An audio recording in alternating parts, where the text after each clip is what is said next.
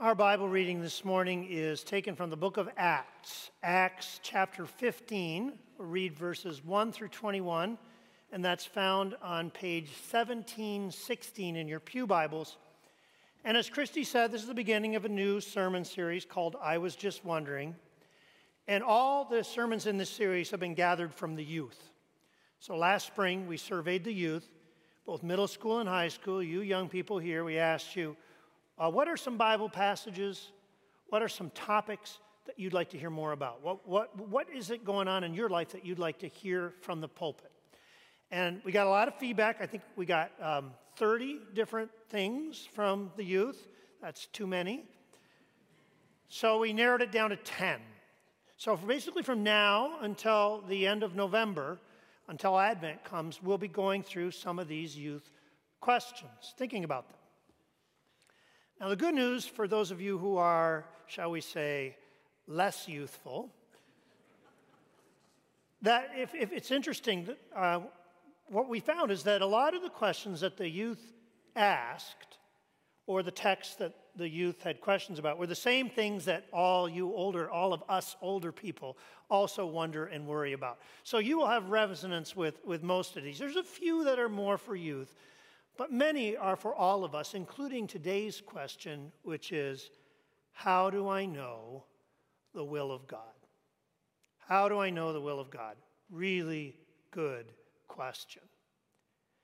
Now let's define our terms a little bit, because when we talk about the will of God, we can sometimes mean different things. So sometimes a liturgist, right before the call to confession, will stand up and they will say, I'm going to read to you God's will from His Word. And then they'll read something like the Ten Commandments or some other piece of moral instruction from Scripture. And sometimes when we talk about the will of God, what we mean are the rules of God, the commandments of God. So that's one sense that we mean that. That's not the sense we're talking about today. When the young people asked, what's the will of God? That's not what they meant. What they wondered is, if I face a big decision in life, if I come to some sort of crossroads where I have to make a decision, like maybe after high school, do I go to college? Do I work? Do I take a gap year? How do I know what God wants me to do in that situation? What is God's will for me in that situation? To answer that question, or to address this issue, I'm going to read from Acts 15. Why did we choose Acts 15? Well, Acts 15 is a story from the book of Acts of God's people trying to discern His will for one really important decision. And the decision that they were trying to figure out was, what do we do with the Gentiles? Up to this point in the early church, pretty much everybody who's been converted has been a Jew. Right? All the people who come to Christ have been Jews, so they're practicing, they're keeping kosher, they're keeping all 613 laws, and the men are all circumcised. But now the Gentiles are coming in. And the question is, okay, what do we do with them? Do we make them keep all 613 laws? Do we make their men get circumcised? Do we make them observe all the ceremonies that the Jews observe? Or is there another solution? It was a really difficult question, and as you'll hear in this passage, people had differences about it. So let's listen now and hear how the church discerned the will of God for this important question. Let me take a drink first. Certain people came down from Judea to Antioch and were teaching the believers, unless you are circumcised, according to the custom taught by Moses, you cannot be saved. So these people were saying, you got to keep all the laws. Gentiles got to keep all the laws. This brought Paul and Barnabas into sharp dispute and debate with them.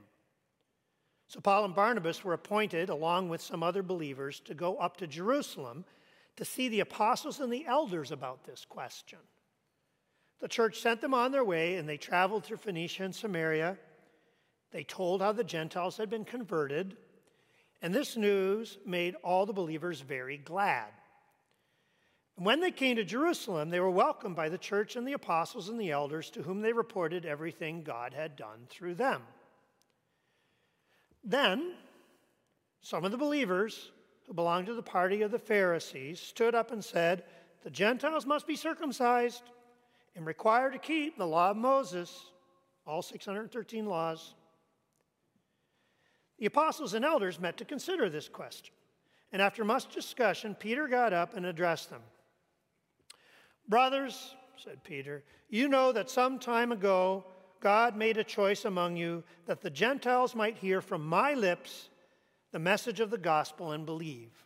And he's talking about the story of Cornelius. When he preached at Cornelius' house, Cornelius and his family were converted, first Gentile converts. Peter saying, you know what happened with me. God, who knows the heart, showed that he accepted them by giving the Holy Spirit to them just as he did to us. He did not discriminate between us and them, for he purified their hearts by faith.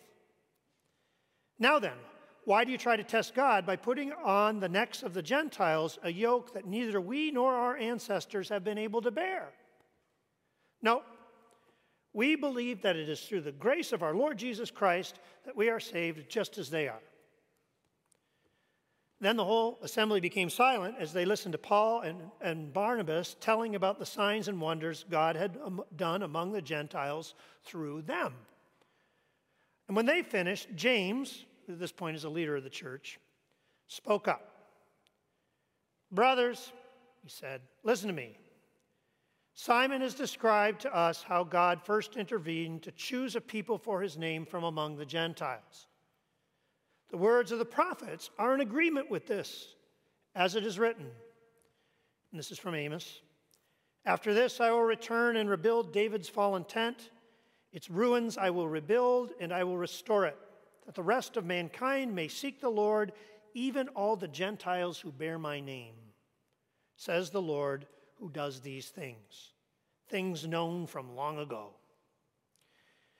It is my judgment, therefore, that we should not make it difficult for the Gentiles who are turning to God. Instead, we should write to them, telling them to abstain from food polluted idols, from sexual immorality, from the meat of strangled animals, and from blood. For the law of Moses has been preached in every city from the earliest times and is read in the synagogues on every Sabbath." This is the word of the Lord.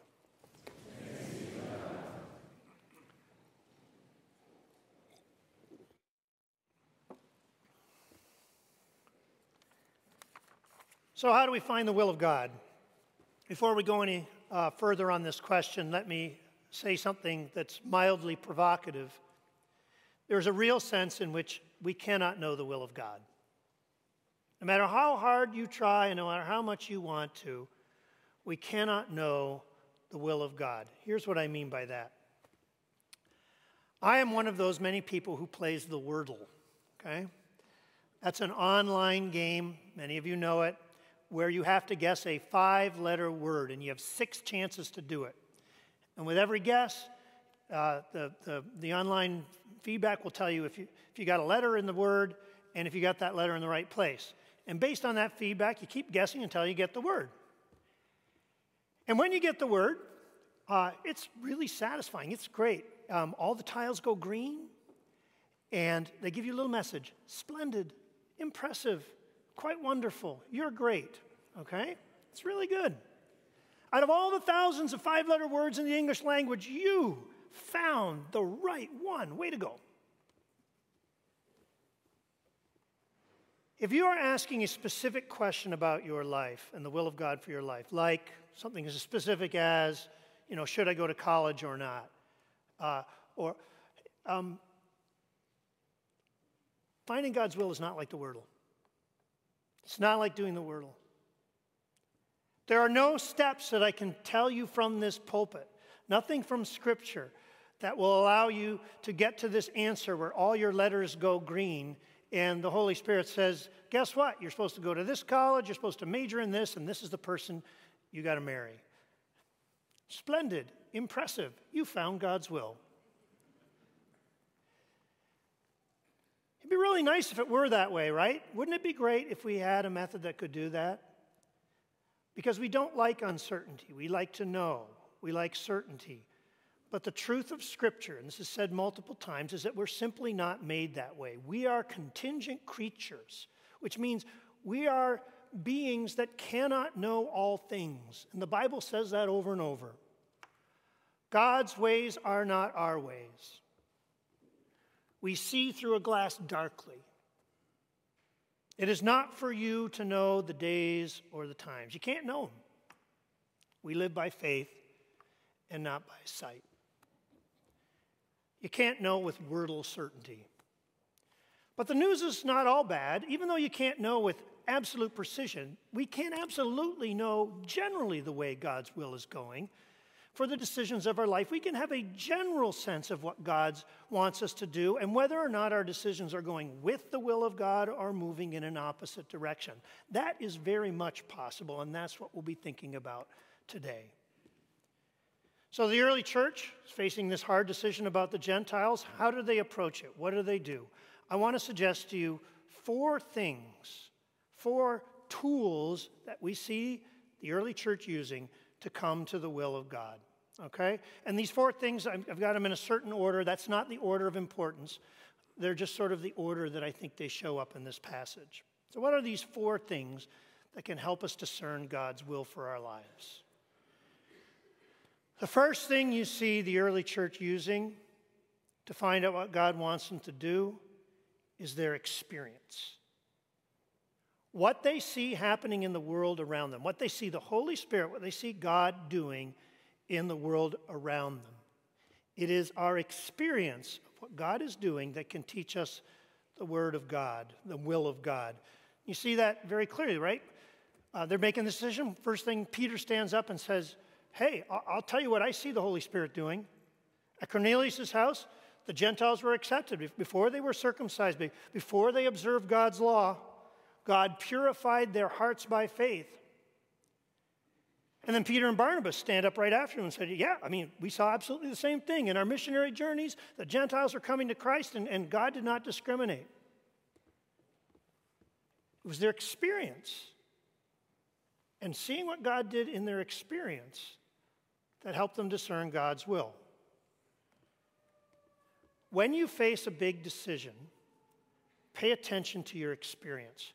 Prayerful attention to the things that are happening in your life. Because God is at work in your life. Romans 8:28. In all things God works for the good of those who love him and are called according to his purposes. God is working in your life. There are things to see if you are prayerful and attentive. And those things can teach you God's will. Sometimes those things are sort of startling and supernatural, right? Maybe you're trying to choose what college to go to, and you're just sort of randomly in the grocery store, and you meet someone who is from this college, and you have this really interesting conversation, and you really feel drawn, like something special happened. Sometimes that's how the Holy Spirit does it. But just as often, and maybe more often, it's very conventional things that the Spirit uses as part of your experience, right? Could be more of your friends are going to this college, or you got a better scholarship, or when you visited the campus, you just felt like this is the place.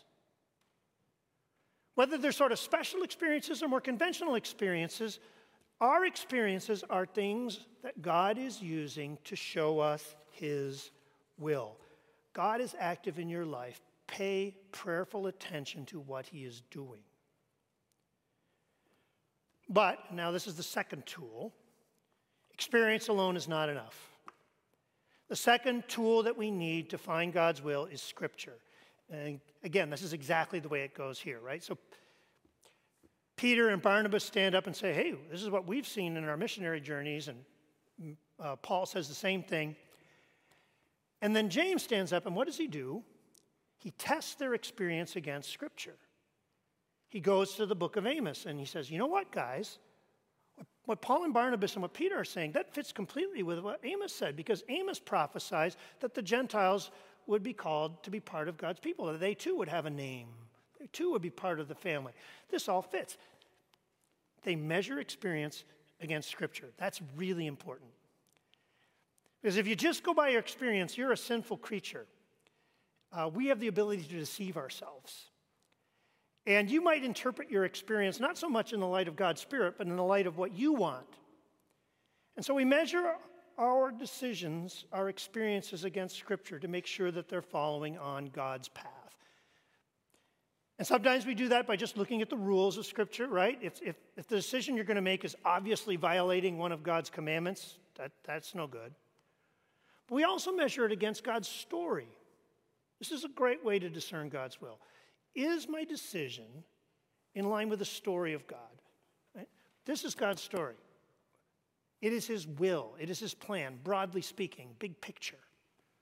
God who creates the world in love, who doesn't give up on it when it falls, but moves towards it, who sends Jesus to redeem it with sacrifice and love, sends his Holy Spirit and is going to make all things new. It's this redemption story, right? When you're going to make a decision, whether it's where to go to college or what am I going to do on a Saturday night, and you ask yourself, does my decision fit this trajectory? Does it move in accordance with that story?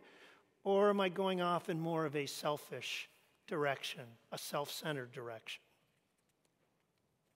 1 John 4 says, test the spirits to see if they are from God.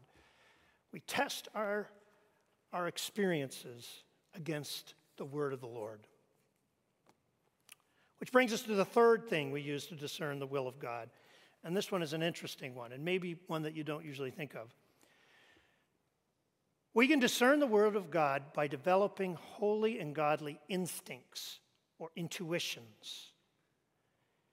And when we develop godly intuitions, we will be able, with the help of the Spirit, to be able to instinctively feel and know what God wants us to do. We will have an instinctive feel for the will of God. A more conventional way to say this is that we develop the mind of Christ and the heart of Christ. We internalize God's will by the Holy Spirit. And if that sounds weird to you, Romans 12, verse 1 and 2. Do not be conformed to this world, but be transformed by the renewing of your mind. Be transformed by the renewing of your interior. Do you remember the rest of it? So that you may know what God's will is. His good, pleasing, and perfect will. And you're transformed with your mind. When the Holy Spirit transforms your mind, you begin to know instinctively the will of God in things. What is this like? This is a little bit like when you get really good at a task, okay, and it becomes sort of instinct for you.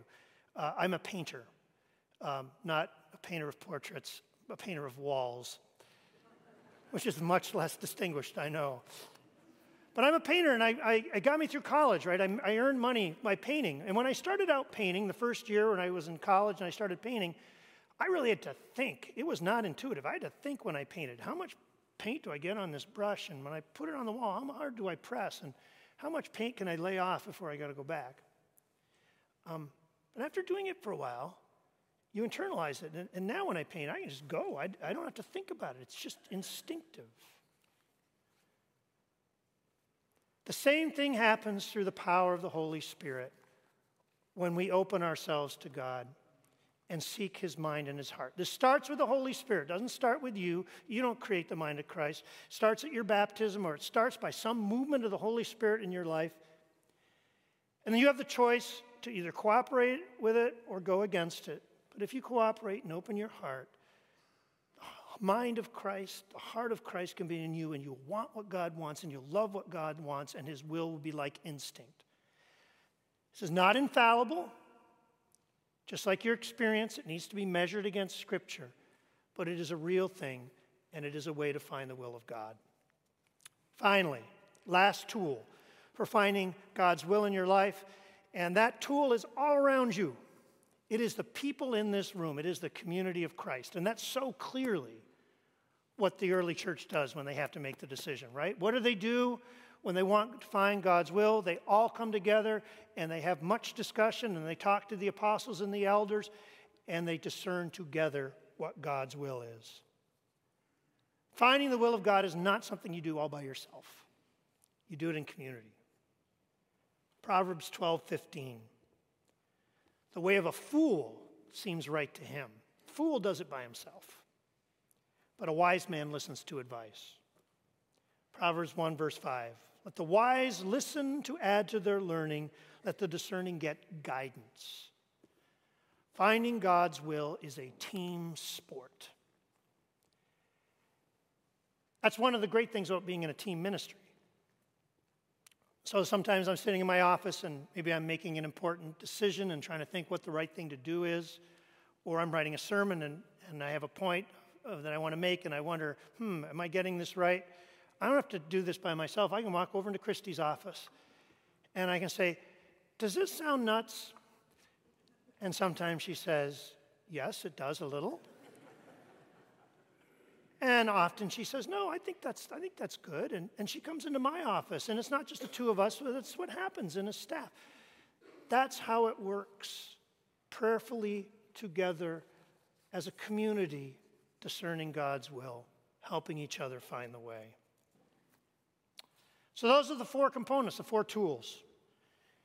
Your experience, Scripture, the mind of Christ, those godly intuitions, and the community. If you use all those four components together, as I said before, you won't find wordle certainty. You won't get certainty, but you will have confidence. Not certainty, but confidence that you've done all you could to faithfully discern God's path. And you can move forward with confidence that He will be with you. One more thing I want to say to you young people.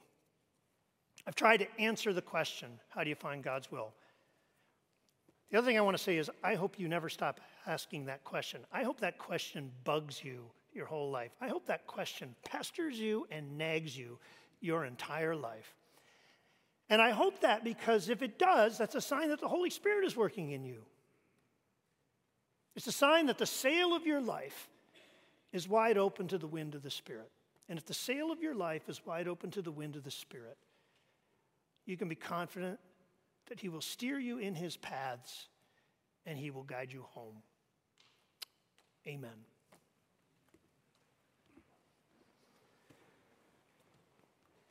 Lord, you know that we are contingent beings. You know that we see through a glass darkly, and Lord, sometimes that glass is pretty dark. Lord, we know that our life is completely in your hands, that you hem us in behind and before, and that you mark out the path for our feet. And so we put our future in your hands, we open our sail to the wind of your Spirit, and we ask that you would lead us home. Amen.